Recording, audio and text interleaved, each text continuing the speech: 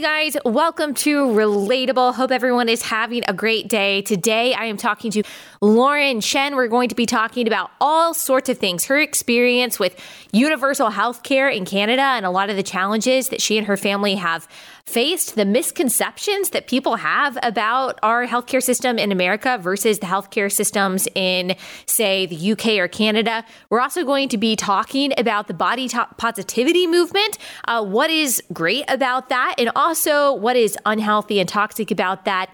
And we'll be talking a little bit about gender stereotypes and just this idea of overcorrection of society's problems through progressivism and the dangers of that and how we really need to keep a balanced approach to the most controversial and difficult issues. So I'm so excited for you to listen to this insightful conversation. She's always got a whole lot of wisdom. So without further ado, here is Chen.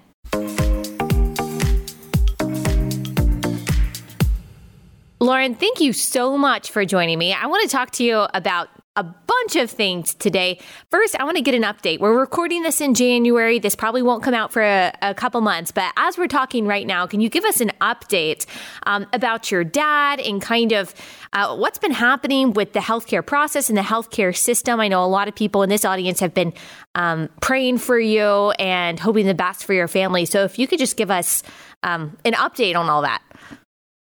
Sure. Well, first off, thank you so much for having me. And thank you so much for, discussing my dad's challenges on your show, because I know when we were fundraising, there were a lot of people who did come over and donate and offer their support and prayers who heard about it from you. And it means the world. It really does. Good. So thankfully, my dad was able to get his operation. I think it ended up being in October. And so they removed this shockingly large and scary looking tumor. My mom did send me a picture of it and I'm like, why? And then I shared it. So I guess I was about to say, I think that you tweeted it. I think I remember seeing it. Yeah, I did.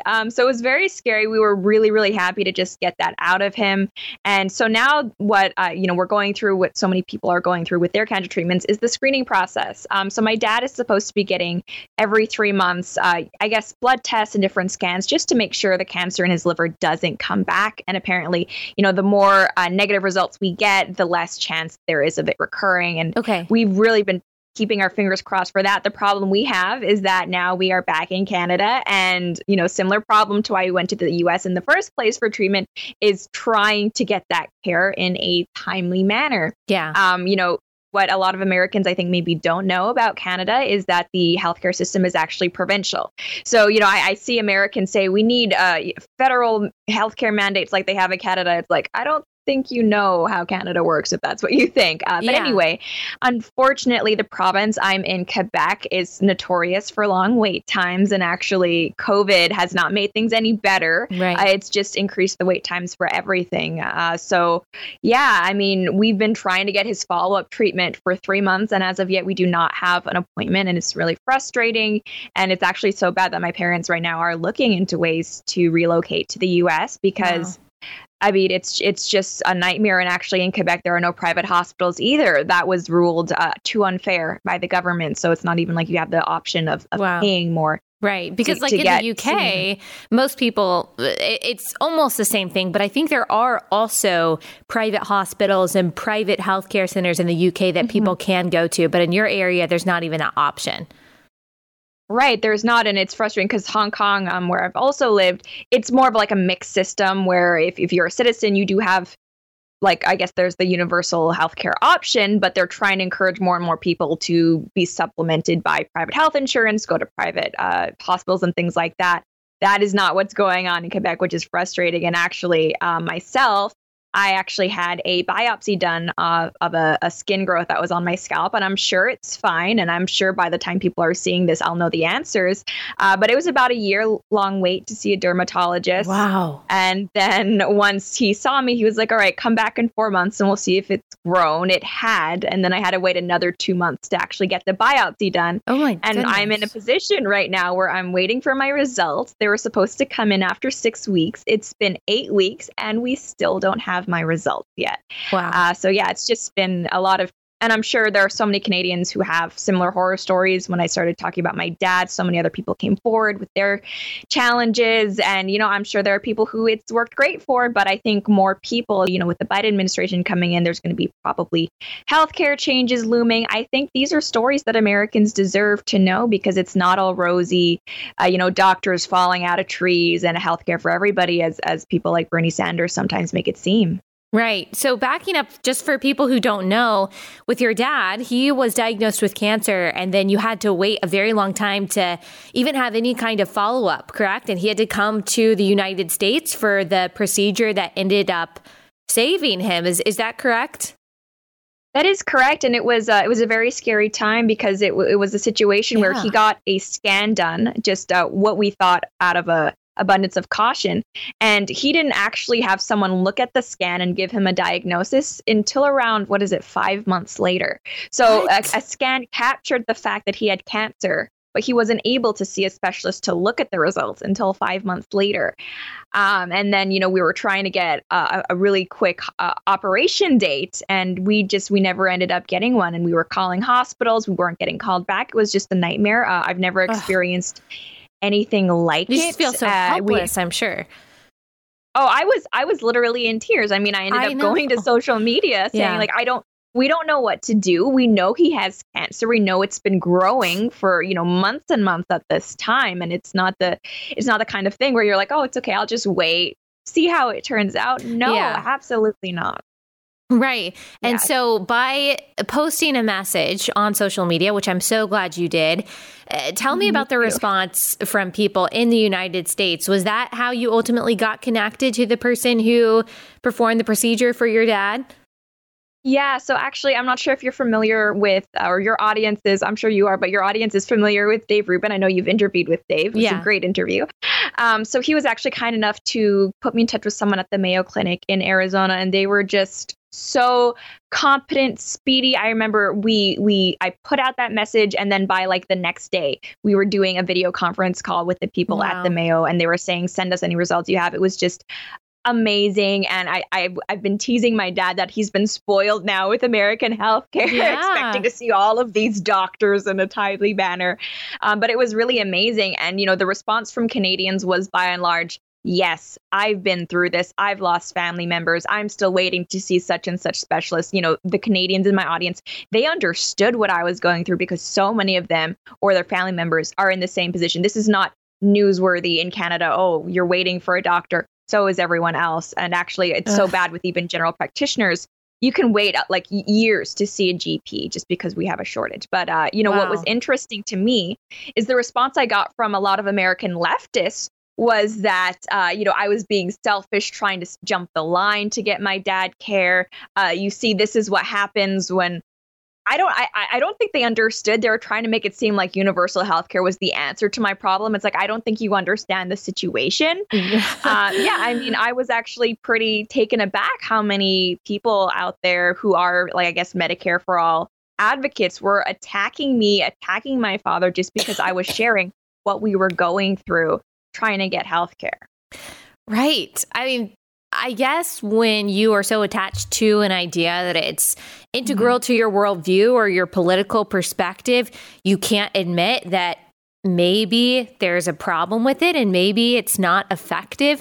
Now, the pushback that I've sometimes seen is, okay, yes, it's really hard to get care for something like cancer or, something that needs a specialist, but at least people don't have to pay out of pocket for, just going to get treatment for the flu. Or some people say, well, at least I can get my diabetes treatment medication so much more cheaply in Canada. People are dying here because they're not even able to kind of treat these more, chronic diseases or more mild sicknesses.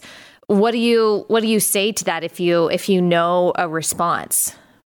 Sure. Well, the first thing I like to bring up when it comes to the healthcare debate in the U.S. is that a lot of people who are on the left like to paint it as well, the current healthcare system is what Republicans and people who are pro-capitalism favor and have put in place, and it's their fault.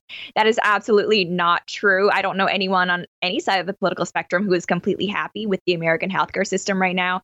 And I think Democrats have done a really good job trying to convince people that the Obamacare system, which is in place in the United States now, is somehow the Republicans' fault, which is not true in any way, shape, or form. People on the right also don't like what is happening with American healthcare, and they want to implement changes to make sure that people are able to get affordable healthcare, and as well as prescription drugs. And President Trump, he's actually, I commend him for trying to tackle the issue of very high drug prices, because right now what's happening with pharmaceutical companies is that Americans are essentially footing the bill for all of these advancements and all of this new medication that is then sold other places like Canada more cheaply. So that's really a systemic issue that I hope gets solved. But it's not just a question of, oh, well, if Americans just paid less, then it would be cheap new drugs for all. No, because there needs to be that profit incentive. Right. And I have seen people kind of advocate for the idea of, when it does come to drug companies, kind of mandatory licensing fees for generics, where it's that if you're a drug company and you come up with this new drug that is life-saving, you won't have the ability to say, no, you can't rip it off generically. You have to grant them that license, but they need to pay you royalties. So that could be, something along those lines could be a way to make sure that research is still happening, but that it's affordable for everybody. And again, I'm not a doctor in the medical profession, but I think it's an interesting concept. Yeah. And then when it comes to, I guess, more general illnesses that maybe aren't so time sensitive, if you're talking about the flu, I know so many Canadians who will not go to the doctor for the flu because they know it's going to be around a 4-hour wait time in a waiting room to go see one. If you go to like a walk-in clinic, that's very, very usual. It's the same if you go to the emergency room and there's any type of triage, you will be waiting unless it's like very, very, very serious. And if you have a GP who you want to see, depending on the GP, it could be months and months for your appointment where you're probably going to get better. So that's one thing. And the idea that, oh, well, at least it's not out-of-pocket costs. What Americans don't understand is exactly how much taxes Canadians pay. Where I live, depending on your bracket, you could be paying the majority of your salary to taxes between the federal and provincial rates. And, a lot of people like to make it out as if Canada is cheaper to live in because, we have socialized medicine and kind of socialized higher education, college. The average Canadian has more, household debt than the average American. So Canadians have a lot more financial burden on them than the average person in the United States. And, it's just due to the fact that, the government taking these costs out of your paycheck at the end of every month, even the months you don't require healthcare, or even if you don't go to college, that doesn't make things cheaper for you. Absolutely not. And you're paying a lot, and you're not paying for good quality care for the vast majority of people. Like you said, I'm sure there are anecdotes from people who said, oh, it was great. I had to get this knee surgery and I wasn't charged anything. In the United States, I wouldn't have been able to have that procedure, certainly not for free. They don't consider the downsides to it. Something I always think about that Thomas Sowell says is that leftists typically judge policies or policy proposals by their stated intentions, never by their results. And so they create kind of this false binary. Oh, you want people to die who don't get health care, and you want health care to be expensive and drug prices to be basically unpayable by poor people in the United States. That's what you want. You just want to have your own private health care and for everyone else to suffer. I want universal health care and everyone to be paid for and everyone to be happy. Like you were explaining, that's a false binary. There could be some reforms to be made in American health care, but by and large, this is the place that people go for innovative and quick and compassionate and focused care. And people just need to realize that profit incentive for healthcare, and I know that leftists don't even like those two words put together, it matters. It is what drives quality care in the United States. It's why we are the place that people go when they have situations like you and your dad. And unfortunately, I don't think a lot of people realize that or think about the consequences. No, they absolutely don't. And it's the idea of something happening to the American system to make it more like the Canadian system, I think should terrify everybody. Because Yeah. if In you the whole are in a world. situation like my dad was in, exactly, where do you go then? Right? Yeah. Where is the fast, speedy option that you can rely on? It ceases to exist. And you say profit incentive, and I think that's a very important conversation to have. And it's like the left can act as if, just from the goodness of their hearts, these doctors and nurses should be providing care, but that's not how people function. Nurses and doctors deserve to be able to, choose where they work and earn a comfortable living themselves. And unfortunately, for Canadians, that is what drives a lot of our healthcare professionals to the United States, because they can, they can make more money, they can have better hours, work in, nicer hospitals and everything. And it's like, not only do we have the shortage of like equipment because it's expensive here, there's also just this shortage of healthcare personnel. These are all very real problems. I know the NHS, the British system, experiences similar ones. Really, I mean, it's all over the world that we have this healthcare debate going on with countries who have implemented universal systems. And I don't know why, in the American context, when these leftists bring up the idea, hey, we should just do this here, they act as if it's perfect everywhere else in the world when it's not.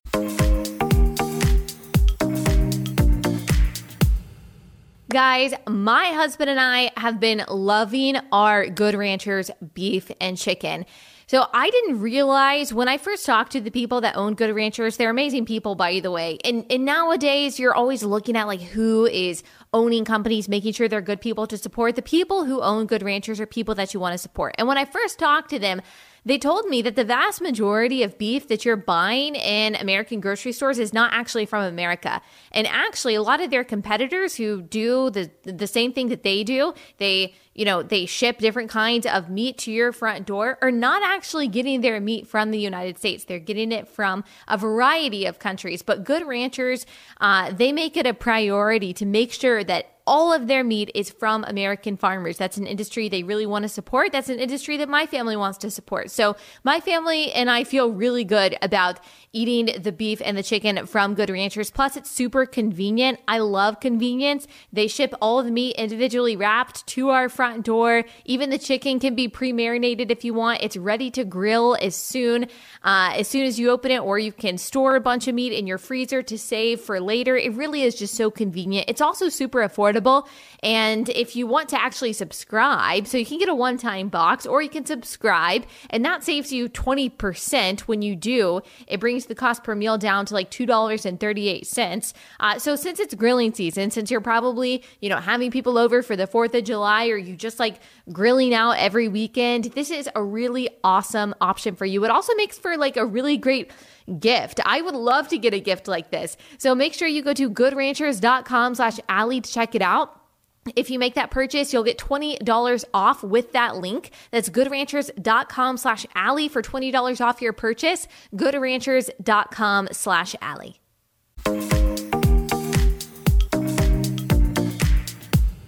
The profit margin for Medicare is already razor thin. That is why patients on private health care tend to pay more to make up for, when you're looking at the profits of a hospital, to make up for sometimes the profit losses or the razor thin margin of profits when it comes to the Medicare patients. If everyone is on, or Medicaid, if everyone is on Medicare, the profit margin gets so small that, especially in rural hospitals that may not have as many patients, I mean, you're going to have to either shut down the hospital or dramatically cut your workforce. And then you don't have more or better healthcare that way. That's what people don't understand, is that without profit, there's not going to be as many people working in the hospitals. You're not going to have that incentive for innovation when it comes to medicine, when it comes to treatment. If you think that nurses and doctors are worn out now, which I think everyone has probably been to a hospital and, talked to that nurse who is on her 36th hour of her shift, or that doctor who is tired, if you see that going on now, multiply that by 10 under a Medicare for All system. That's just naturally what's going to happen, whether we like it or not. Absolutely. And I think what should scare people is the prospect really of not being in charge of your own healthcare treatments. Something else that is very scary when it comes to these universal systems is the issue of rationing care, which absolutely does happen. I know when it comes to things like glaucoma treatments, or cataract even, they do make a judgment call depending on your age, whether or not it's worth it for the state to invest in that surgery for you. Yeah. Which is terrifying. It is terrifying. And some people might say, there's already rationing here with COVID. Well, yes, maybe in some places, but that's a little bit different to have a full ICU unit and you have to decide who gets a ventilator. That is obviously very frightening and terrible, and we don't want that to happen. But those kind of emergency and very rare situations is different than deciding who gets glaucoma treatment or who gets cancer treatment. That thankfully doesn't happen in the United States based on, how many resources do we have to allocate and who is worth it and who's not. Exactly. You don't want some bureaucrat, some administration official making the judgment call. Okay, well, we could spend these resources to save this person's life, but you know what? They're already 67 and they're probably not going to be paying into the system anymore. In fact, they're just collecting a pension. So do we take these resources and spend them on this person or this other person who is, maybe only 30 and has a lot more to give back to the system? These are conversations that I don't think are moral to be having. And, the left can claim the high ground when it comes to these types of healthcare systems. But I'm sorry, as someone who's actually been through it and almost lost a family member to it, I don't see this as the more compassionate answer. Yeah. And you also worry it's not just dollar signs that these bureaucrats making these decisions are looking at. You also worry, especially in the United States, where does someone's politics, where do they come in? And you've already kind of seen leftists on Twitter, blue check mark, saying, if someone was anti-mask or something, or if someone was a Republican who decided that we should open up, they shouldn't get medical treatment. You worry about that too. Are people's political affiliations going to play into whether or not they're seen as valuable or worth saving by the people in these universal healthcare systems that are deciding who gets treatment and who doesn't? What else is the decision maker? Is intersectionality and critical race theory going to play into those decisions of who gets to live and who gets to die? I mean, it's really frightening, especially when you think about all of the identity politics and the polarization that goes on in the United States when you're talking about who gets medical treatment based on those standards. I mean, that's scary. That's something that people need to think about before saying, yes, universal healthcare is compassionate. Oh, absolutely. And this is actually something we've seen before in the UK. A lot of hospitals or even just anywhere where you get service, they'll have signs that say no violence, no service and things like that. But in the UK, we've actually seen the definition of violence be expanded to include things like homophobia or Islamophobia or things like that. So in the UK, it actually is the case. It's probably not going to be exercised if it's a actual life-threatening condition. But if, let's say you have a sprained ankle or broken arm or something, and for some reason the doctor perceives you as being some sort of bigot, whatever it may be, they will actually have the right to deny you care. But in a state-run system, you don't necessarily have the option of going other places. So this is happening. This is something that needs to be talked about. And I hope that people, especially in Canada, or people who have lived abroad and have experiences with these systems, that they kind of speak up, because unfortunately, we do hear a lot about people who can't afford treatment in the US. And I think there needs to be reforms to ensure that care is affordable and timely and et cetera, et cetera. American healthcare is not perfect, of course. Yeah. But the people who've had these experiences outside the US, we need to be equally vocal, because right now there's this imbalance in the media, making it seem as if in the United States, people are dying on the side of the road, whereas, everywhere else, it's just you walk into a clinic, get as much healthcare as you want. And look, once you get there, once you get to universal health care, there's no going backward. I mean, Republicans have been in charge of Congress and the White House in the United States since Obamacare was passed, not the entire time, but since Obamacare was passed, they've had the opportunity to, quote, repeal and replace. They've been running on repealing and replacing, or just repealing Obamacare for years, and it hasn't happened. And you could say that's either because of the ineffectiveness of the Republican Party in the United States, or you could just realize that what Ronald Reagan says is true, that a government program is as close to eternal life as you get to experience on Earth. Like, it just doesn't end. And so just realize just like with every collectivist program or collectivist regime, once you get there, there's no going backwards.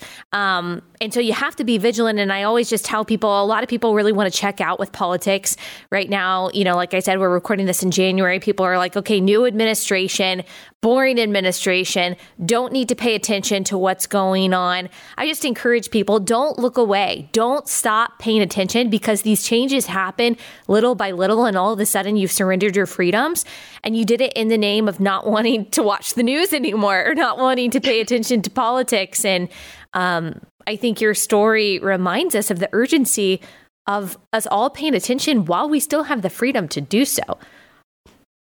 For sure. And I think ultimately, even if you don't care about politics, politics still cares about you. Yeah, and these aren't people who are just happy to let you sit back and live your life. These are policies that are going to affect you and your family every single day. Yeah. And I always say, if you care about people, you care about politics, because politicians affect policies, which affect people. And so people who say, oh, I just want to focus on Christ and I want to disengage from politics. Well, Christ tells us that we should care about people and we should love our neighbor as ourselves. And politics is not the only vehicle, of course, through which we care about people, but it is one way, especially the most vulnerable are affected by policies, which are affected by politicians. So we do have to care about politics.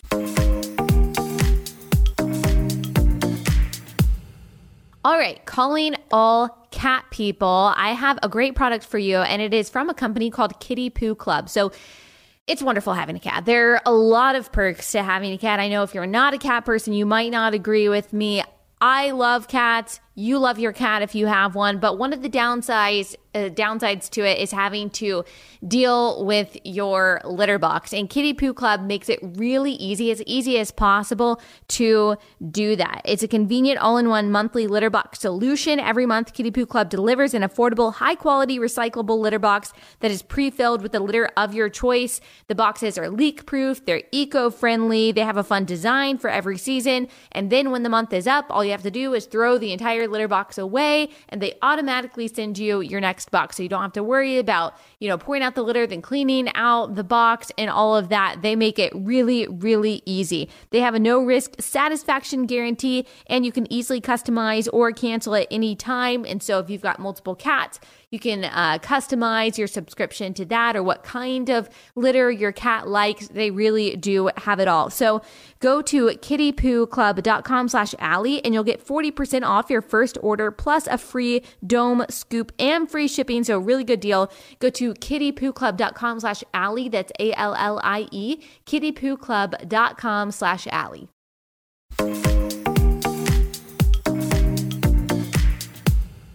Speaking about healthcare, we were just talking a couple minutes ago about how, there are some people saying, well, if you didn't wear a mask or if you were against wearing masks at any point in the last few months, then you should be denied healthcare if you get COVID and go to the hospital or whatever. Ridiculous things like that. But that doesn't seem to be apply that standard to other unhealthy behaviors that people have that unfortunately cause diseases. Like if someone smokes and they get lung cancer, of course, we still want them to be treated for lung cancer. If someone is obese because of an unhealthy lifestyle and they get heart disease or something like that, then of course, we still want them to get treatment for that because that's a compassionate thing to do. They're human beings. But that standard isn't necessarily applied. And even some of these unhealthy lifestyles are being glorified. And you've talked about this before, how body positivity, while it can be a very good thing, also leads us into toxic realms of glorifying unhealthy behavior that then ends up not just burdening the system, the healthcare system, like somewhere in Canada, but also just it just encourages people to live in a way that is not healthy for them individually, right? For sure. And, just to be clear, when it comes to body positivity, I absolutely think that the way you look should not define your self-worth. It's also very possible to be too skinny, and that's not healthy either.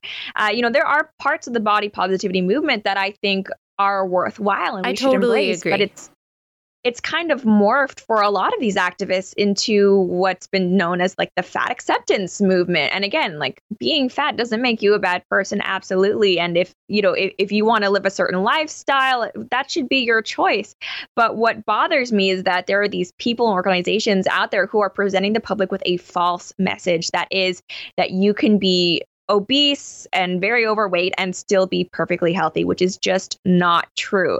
I like to compare it to smoking, as you did. There's a reason why cigarettes come with these big warning labels nowadays. If someone wants to make the decision to smoke knowing that it has health consequences, that should be their decision. Same with, eating a lot of, let's say, processed or fatty foods. If you really want to do that and you're all right with the possibility of weight gain or some of the other health risks like heart disease, that still should be your choice. But you should be informed of the consequences when you're doing. And that's what really bothers me about this whole fat acceptance thing. It's not that I think fat people should be shamed, nothing like that. But don't lie to people when it comes to decisions they're making about their health. It's a very serious thing. Yeah.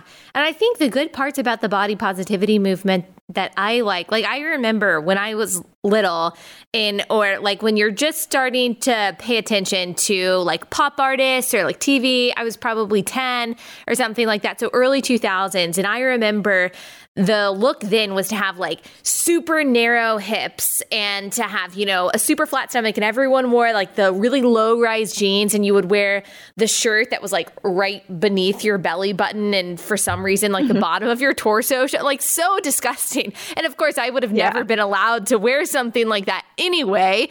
But I remember being like a preteen and wanting to dress like that and being like, well, my body doesn't do that. Like my torso's too short. I have hips or whatever. And I do think that having completely unrealistic standards for girls is unhealthy. It is damaging. And one thing I like is that we are showing that, hey, you don't have to be a perfect size 2 or have narrow, boy hips in order to be pretty or in order to be accepted, that there is a range of healthiness and there is beauty in the different kind of forms, that it's not bad if you have cellulite. There are different body types and there are different so-called imperfections that are perfectly okay to show. I think all of that is really healthy and really positive and something that should be encouraged. I think exactly what you said, when it goes to the point to where we're denying objective truth that, okay, yes, you don't have to be a size 2 to be healthy. That's absolutely true. But also, there is a range of health that we probably need to stay in order to be scientifically grounded. Like, there are objectively consequences to being unhealthy with your lifestyle more than just weight gain. There's diabetes and heart disease and things like that. And so I worry that taking it too far, it's going to hurt a lot of people. And I don't know, we've even seen a backlash. People like Lizzo, she said she was going to go on a diet or some juice cleanse or something like that. And people ripped her head off for even thinking about that. Why do you think that people take it? Why do you think people are so angry about it? When people say, actually I'm going to start, losing weight, or like Adele going on a diet or eating healthier. Why do you think it's caused such, an uproar? Well, it really has. And if your audience isn't familiar with it, yeah, you're right. Lizzo, she did go on a juice cleanse. I'm not familiar exactly with what that cleanse entailed, but she said that she was doing it because she wanted to feel better. And I think she may have ended up losing a little bit of weight, even though, according to her, that wasn't the main intention. And it's true. People can go on cleanse or detox journeys for any number of reasons. But she was very, very viciously attacked and shamed for it. And I think the reason why some of these people have this visceral reaction to anything to do with weight loss or, health is that, in their minds, if you're trying to lose weight or you think changing your eating habits is a good thing, that means that what they were like before was somehow less than perfectly desirable, right? If you want to lose weight, that means you're saying being heavier isn't good, or like this food isn't as perfectly nutritious as this other food. So, it kind of chips away at the message that they're trying to send people. And this is another really toxic element of the fat acceptance movement, is if it's gotten to the point now where we're actually shaming people for trying to make healthier choices. That's that's not okay. Like, I think like so much of the, I guess the 21st century, the name of the game here is overcorrection. Yeah. Right? We used to be So shaming true. and bullying people. So And true. there are still people who get shamed and bullied for being overweight now, and that's not okay either. But it's also not okay to bully people for trying to make healthier decisions. And, you know, to your point about what it's like to kind of grow up as a teenage girl with all of these, you know, models who look nothing like your average person, is that I do appreciate how people are also speaking up about Photoshop and the way that it's used to manipulate images in the media, because for a lot of girls, it's like, it's not just that you don't look like the model in the magazine, it's that even the model in the magazine doesn't really look like the model in the magazine. And, you know, so for fashion and makeup and things like that, they've actually taken things to a point now where it's completely divorced from reality. You don't see skin texture, pores, or any of the things you would see normally on a person. And a lot of the times the things they're editing out, it's not, you know, that it makes your skin healthy or unhealthy. It's perfectly natural. It's perfectly natural to, like you said, have cellulite or stretch marks, or, you know, people struggle with acne. You know, it's all right to want to address these issues without kind of going totally overboard and saying, all right, we're throwing any type of health standards out the window. 500 pounds, totally healthy.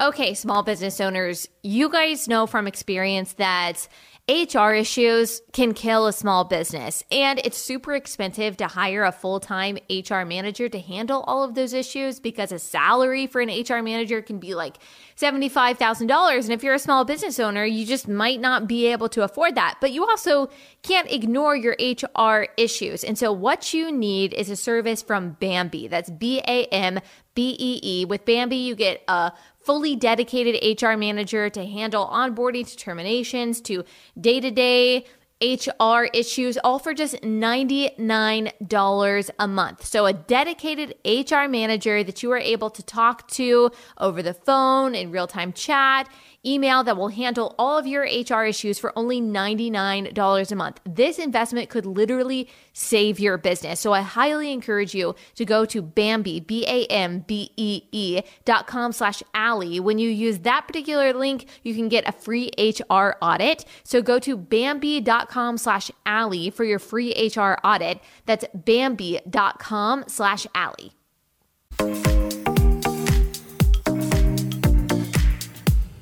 You think about these poor teenagers too, who are starting to get some kind of body dysmorphia or like facial dysmorphia because of the filters that are on Instagram. I don't have Snapchat, but I'm sure on Snapchat, I have no idea if TikTok has filters, but they totally change. I mean, I've seen some of those, and you like put them on as a joke and you're like, oh my gosh, your lips are bigger, your cheeks are more narrow, like your eyes are bigger, your eyelashes are longer. And I think at this stage of your life, I'm, 28 years old, my frontal lobe has developed. It doesn't bother me. Like, it doesn't make me insecure and make me think, wow, I really wish I looked like that. But when you're 13, 14, 15 years old and you're just, starting to try to be comfortable with what you look like, I do think that things like that, those filters, what you're seeing on social media, these unrealistic standards now, it's, you have to be super curvy, look like a Kardashian or whatever. I think it can put a huge burden on people, but it's so insightful what you said. The overcorrection of that also can be unhealthy. And I guess it's just the responsibility of sane people to try to bring people back into balance. It also reminds me when you said overcorrection of, okay, there are harmful gender stereotypes that people shouldn't be plugged into, that if you're a guy, sure, you should be free to like dance or pink or whatever. If you're a girl, you should be free to like mud or four-wheeling, whatever. But we have almost overcorrected what could have been seen as harmful gender stereotypes to pigeonhole people. And now we have decided, well, there's no such thing as real gender at all. There's no real fundamental biological difference between a male and a female. Do you see the consequences of that overcorrection as well? And do you think that we'll be able to move it back? Absolutely. And it's kind of frustrating because as someone who did grow up considering myself a tomboy, I look back to my childhood. Which is so surprising, by the way. Which is very surprising because we spent 10 minutes before this talking about blow drying round brush and makeup and hair products. So you never know. I used to be totally into the tomboy stuff, wore baggy t-shirts exclusively, things like that. And, I look back now, it's kind of like, wow, would I have been labeled some sort of like gender fluid or non-binary thing if I had grown up nowadays? And I think you're absolutely right. There was a time in history, which, fortunately not that long ago, within a couple generations, where, if you were a girl and you didn't fit the exact female archetype of being feminine and, flirty, girly, beautiful, whatever, you were shamed for it. And likewise for men, if you didn't live up to that masculine ideal, then that was considered a bad thing and you could be bullied for it. I don't think that's, again, like bullying in general, not okay. And I think people should be free to express themselves, even if the way that they do so may not naturally fit their gender's stereotypical behavior. That's okay. If your little girl wants to play with Hot Wheels instead of a Barbie, let her. It's all right. But now I think we've gotten to the point where we've not just wanted to allow people to live more freely. We've actually begun deconstructing and debasing gender as an entire concept, which is like, all right, you've lost me here.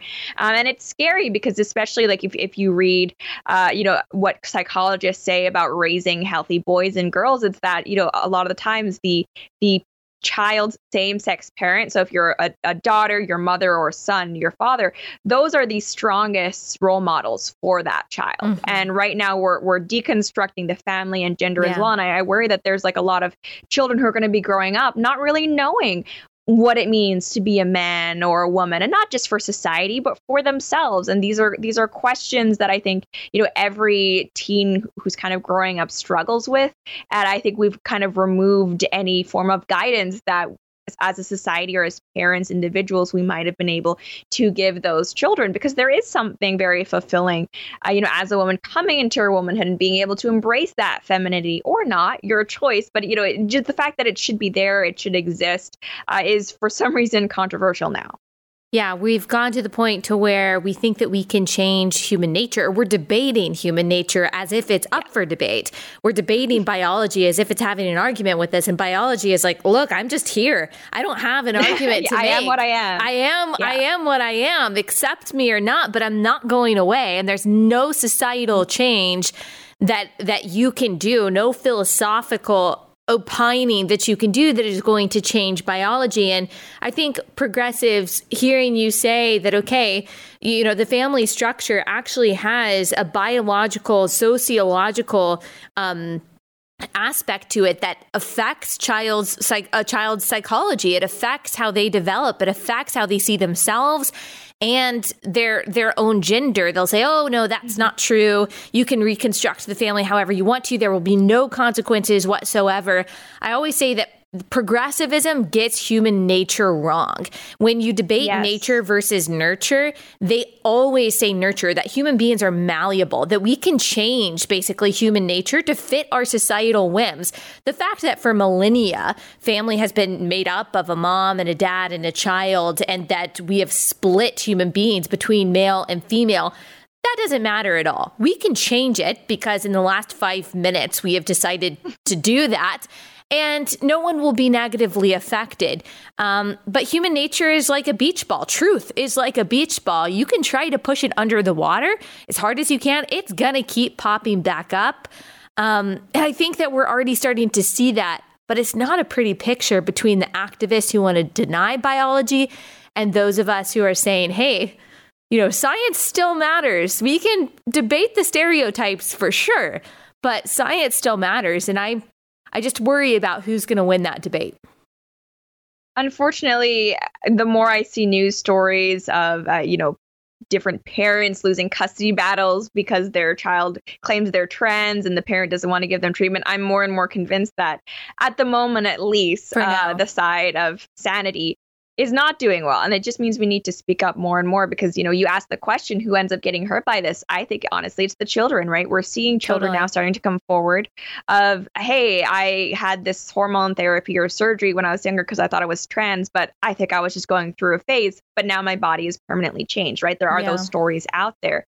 And never mind when we just talk about the family more broadly, we see that there is a distinct impact on a child's life. For example, if a father is not present.